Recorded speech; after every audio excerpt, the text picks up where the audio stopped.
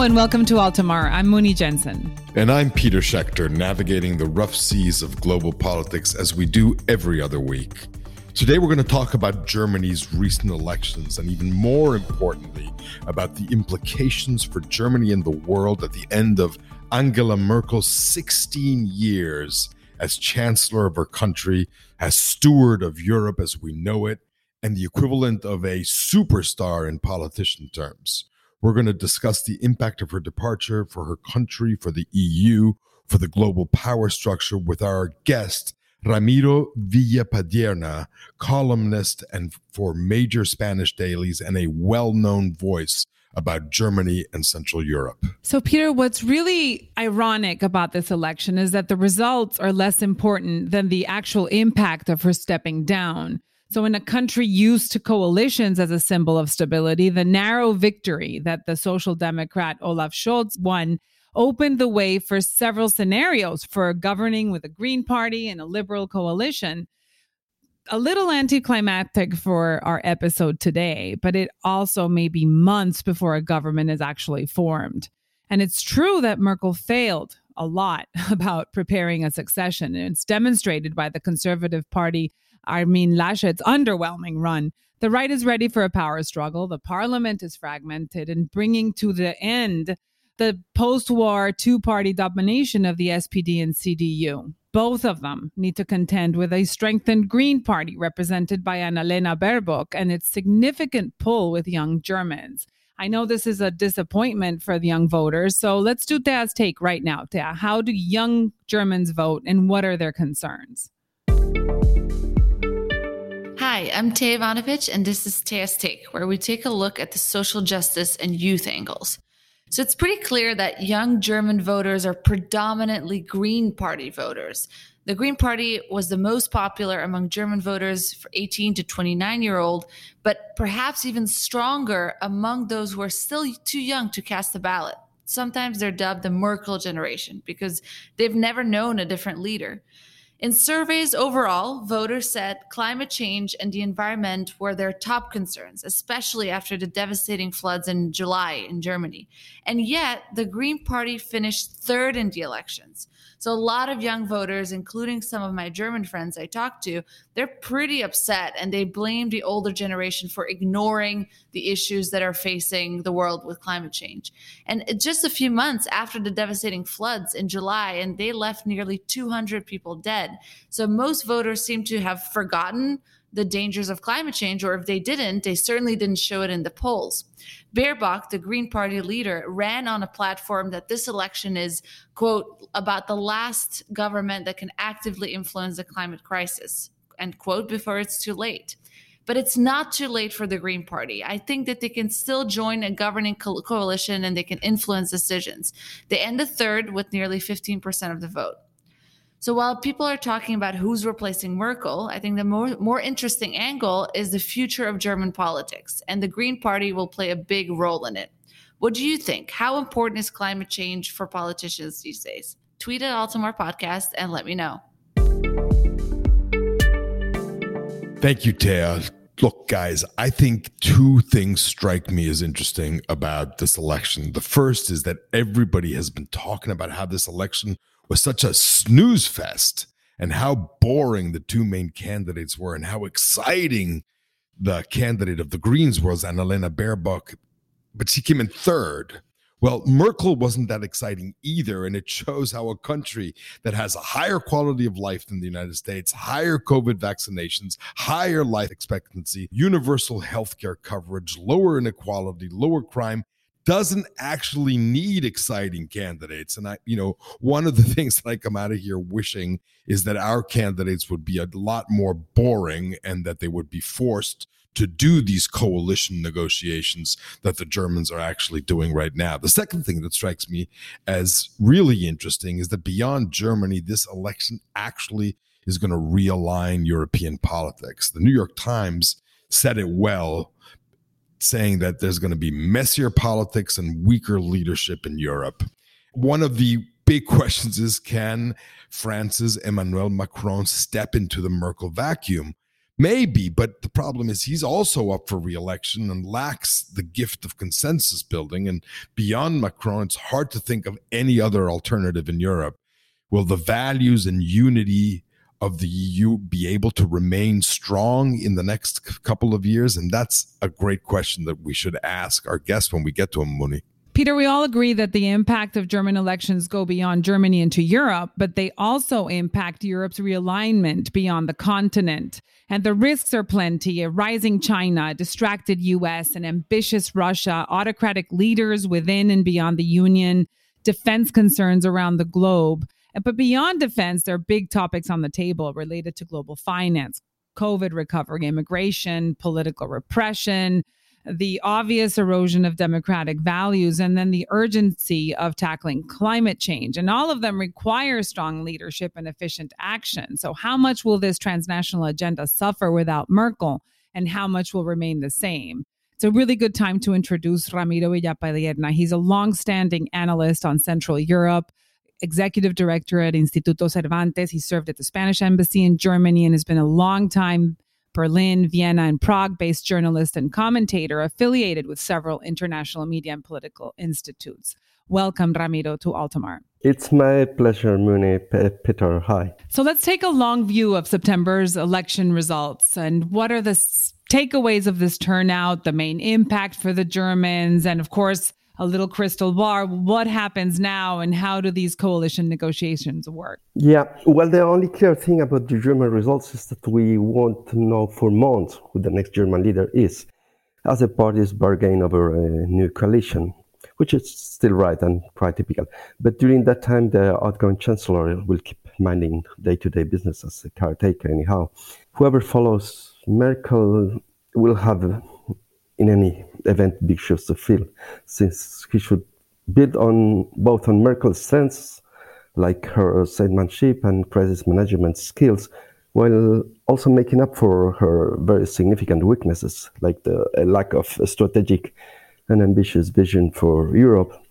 Well, with only a difference of 1.6 of turnout among the big center-right and center-left parties who are used to rule Germany alone or together, the political spectrum is wider now and more fragile than ever. This is heralding, let's say, for a return of some ideologies and division after decades of technocracy and consensus. And this should have a certain effect, of course, at home and abroad. And so let's talk about the three candidates, and in particular, brief our listeners about Olaf Scholz, the SPD candidate who narrowly won. Yeah, three candidates would like to replace Merkel, the Social Democrat winner, Olaf Scholz, as you said, the Conservative Armin Laschet, and the Green leader Annalena Baerbock. But for some observers, let me say, it's someone else who might end up with most influence. This is the Free Democrat leader, Christian Lindner, who was possible finance minister in a finite coalition, is seen as a next big player in the global economy. Scholz, he led a past big coalition with Merkel, let's not forget it, and he won the poll as a continuity candidate. Keep in mind that Scholz in his party is seen as a conservative among the Social Democrats by other more leftist bigwigs. So although he was criticized for some financial scandals, his handling of COVID crisis won him much praise and ratings.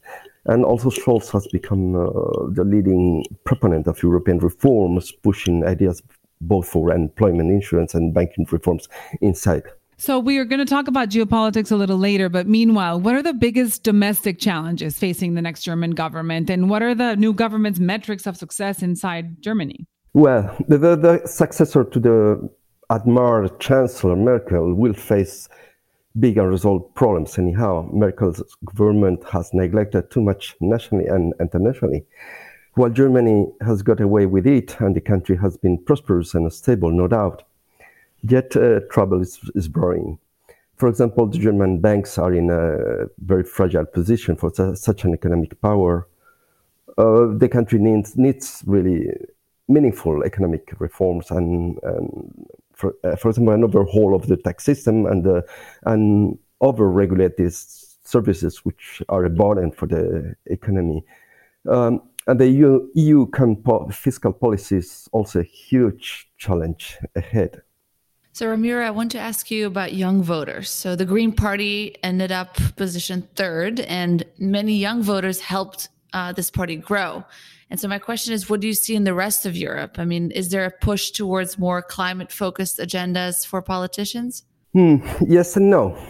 So, the Greens have fared worse than expected. Let's not forget it. And its young leader was soon questioned, as accountability is quite embedded in the German political system. So regarding Europe, as you ask, a climate agenda, it's become, of course, a friendly and winning agenda amongst millennial voters, although more as a trend than as a deep understanding of the real developments. Bear in mind that this very Merkel, so a conservative, decided to shut down overnight nuclear energy. And for example, she distributed big money to help conditioning of private homes and buildings, which is more than Greens could ever have done by themselves. But at the same time, it's been questioned, for example, now whether nuclear energy should actually come back as a less polluting energy solution. So you see, it's not that easy.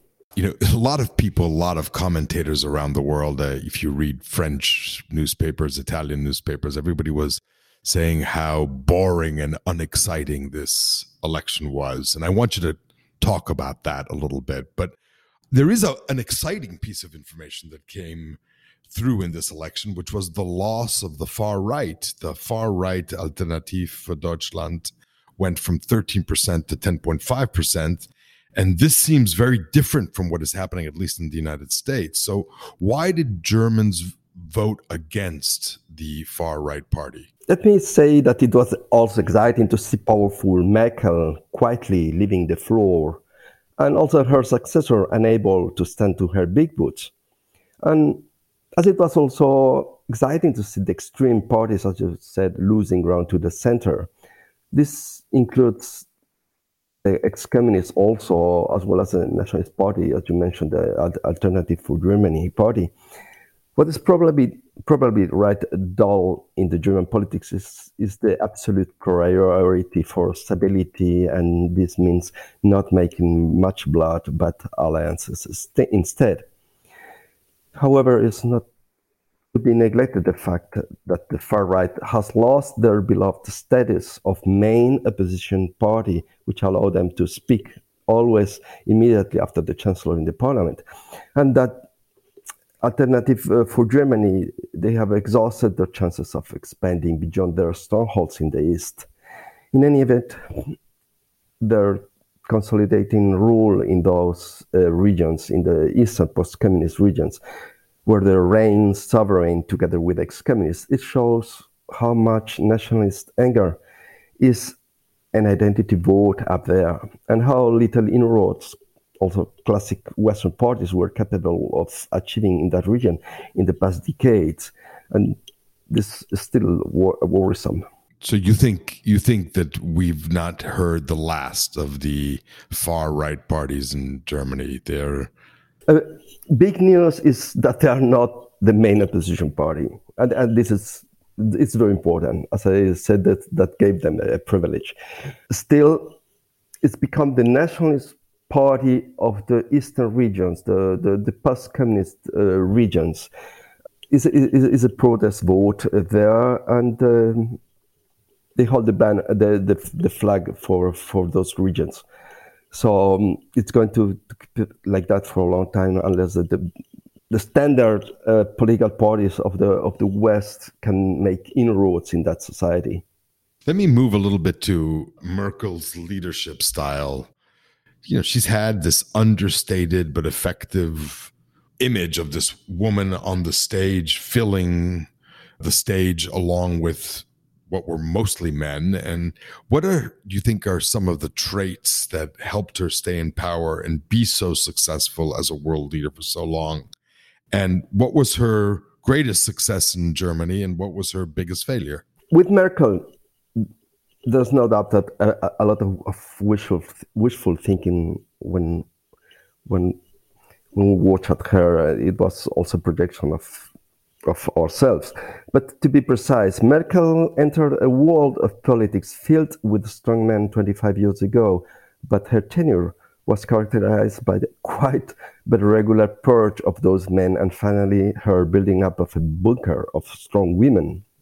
So she might be dismissed as a political or just reactive person, but there should be no mistake about her killing instincts.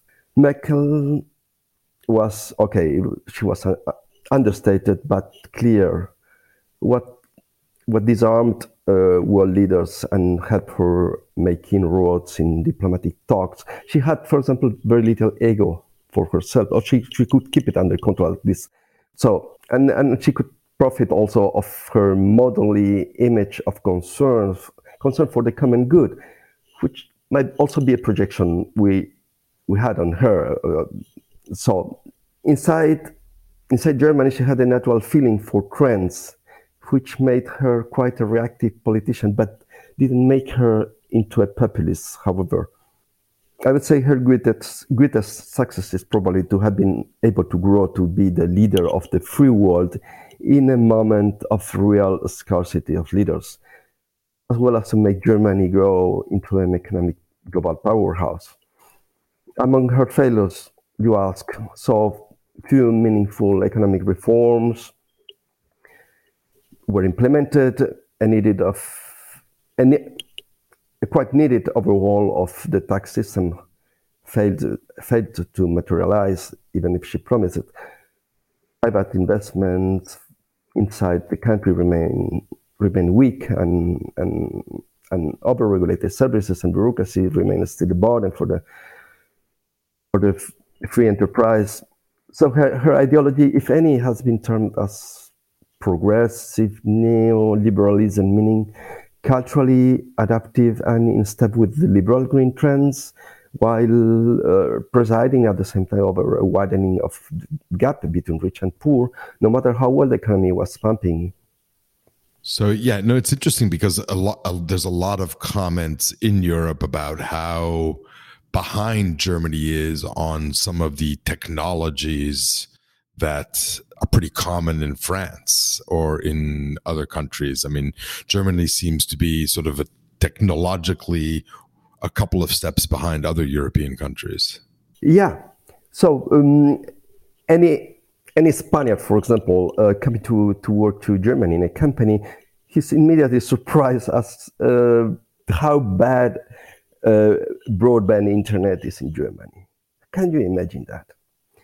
Germany was producing technology at world level and much better cars than any other, and you could go on with that. But still, the country is a little, as you put it, technologically behind other European countries, including Spain. So it's the bureaucracy, for example, is quite classical.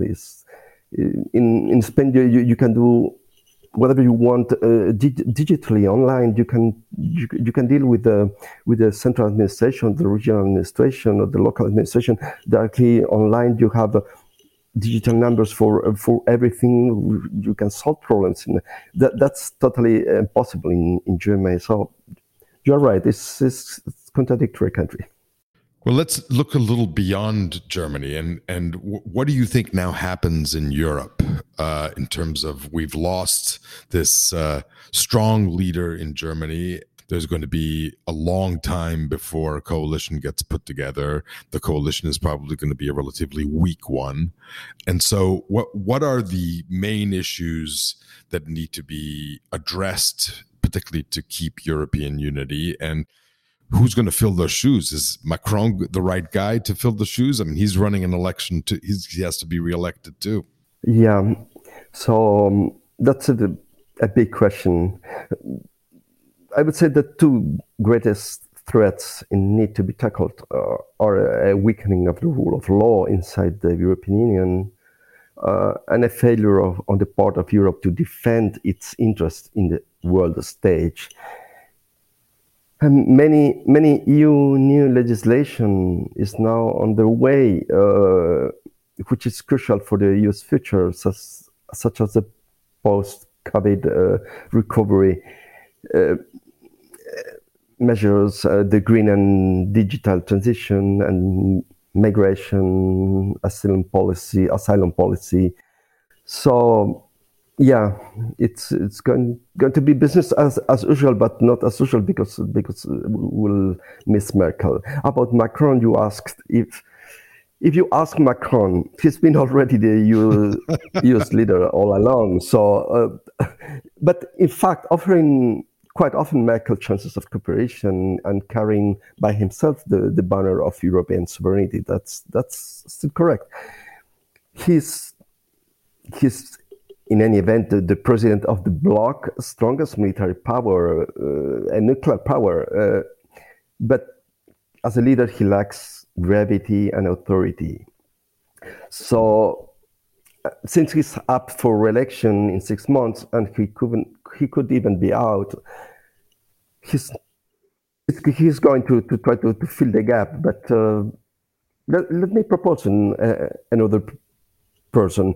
So for me, the Italian prime minister instead might be the only European leader who's even close to matching Merkel in stature. So Mario Draghi could potentially hold the EU together as he already did in the European Central Bank in a very difficult moment. So he could hold together the EU as Merkel did, and he could even push the EU forward as Merkel actually didn't. What gives Draghi this reminiscent authority of Merkel is in part his technocratic and diplomatic manner, and that both leaders clearly have had their egos, as I said, under control. So Draghi, as the big European central banker, did a lot at the time to save the single currency from a collapse and to calm the markets. He's trusted by the markets. So this is interesting news for Peter, who was born in Rome. So he's happy to hear that about some Italian leadership right now. Yeah, still, you never know with Italy what's going to happen in the next 6 months. But for now, I will. Draghi is up in the stakes for leading the EU, in my opinion. So Ramiro, before this podcast, you and I talked about how the Western values in Europe have waned and Europe is increasingly looking east, and everyone is pointing to kind of a realignment of Europe after Merkel's departure.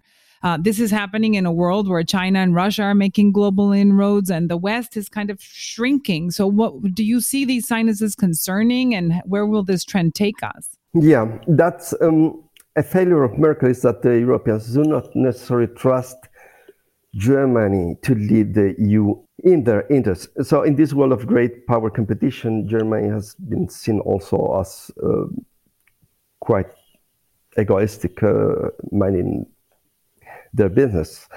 So when it comes to geopolitics, Berlin's credibility is limited.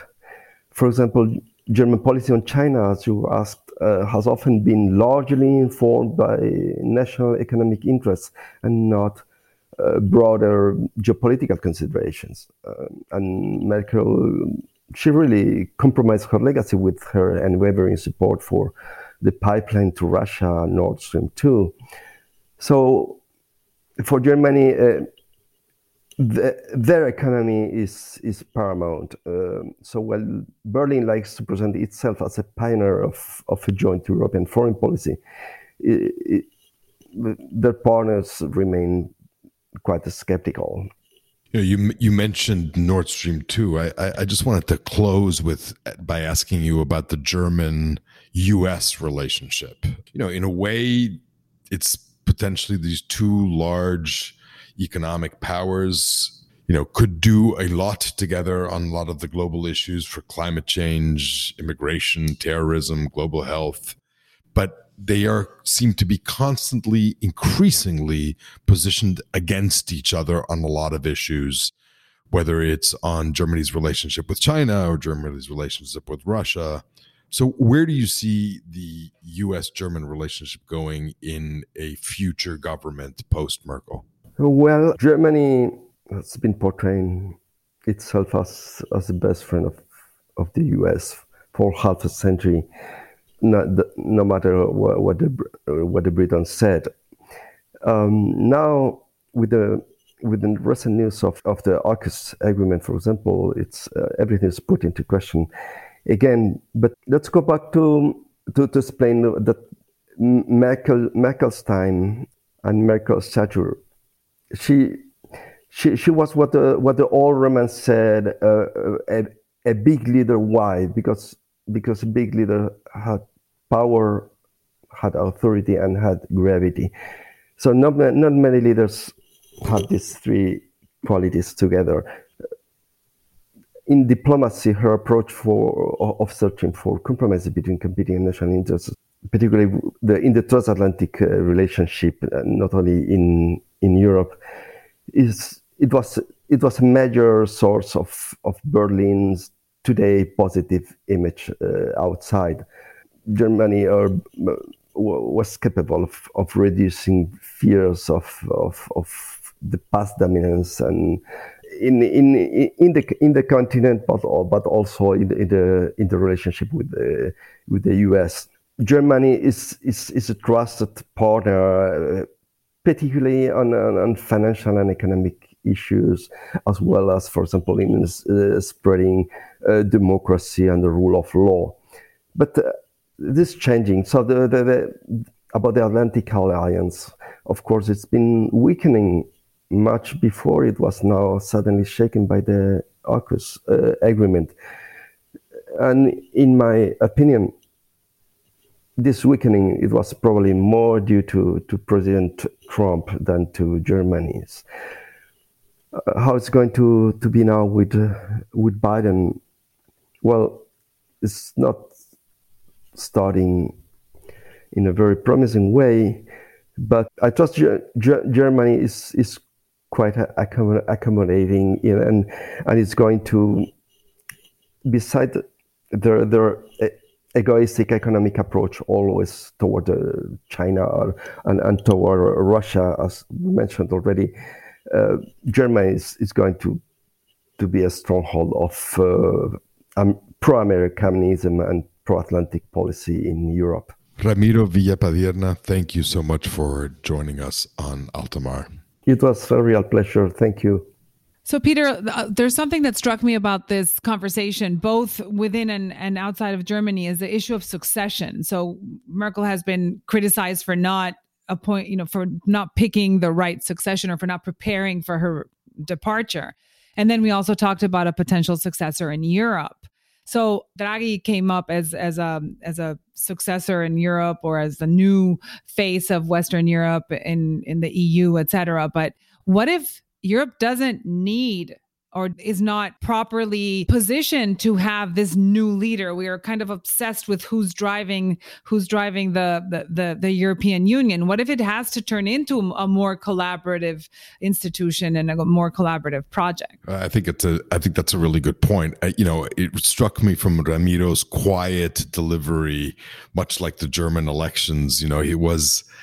He made some very key points. One is that Europe has got to, in particular, Germany has got to start reforming its economy and investing deeper in social and infrastructure issues, which he described as things that Merkel just simply didn't deal with and just let them slide by. And so there's a lot to be done yet by a new government. And the other thing that struck me is that we really don't know what this new government is going to be like. I mean, there have been multiple articles in U.S. media about Olaf Scholz, but he may or may not be the next chancellor. It's not clear with this 1.6% difference between them. So I think we have a lot of time to wait, and the supposed fragility of this new government. Yeah, maybe it's fragile, but maybe it's not. And if there's some type of a coalition with the Greens, maybe we will see a much more socially oriented government in Germany. And as far as Europe, I think that there's going to be a power struggle before a new leader or no leader turns up. So the next few months are going to be really interesting, both in Germany and in the EU. Well, we'll wrap it up with that. Thank you for listening. You can listen to Altamar wherever you get your podcasts, and don't forget to rate us and review us on Apple Podcasts. We'll see you next time.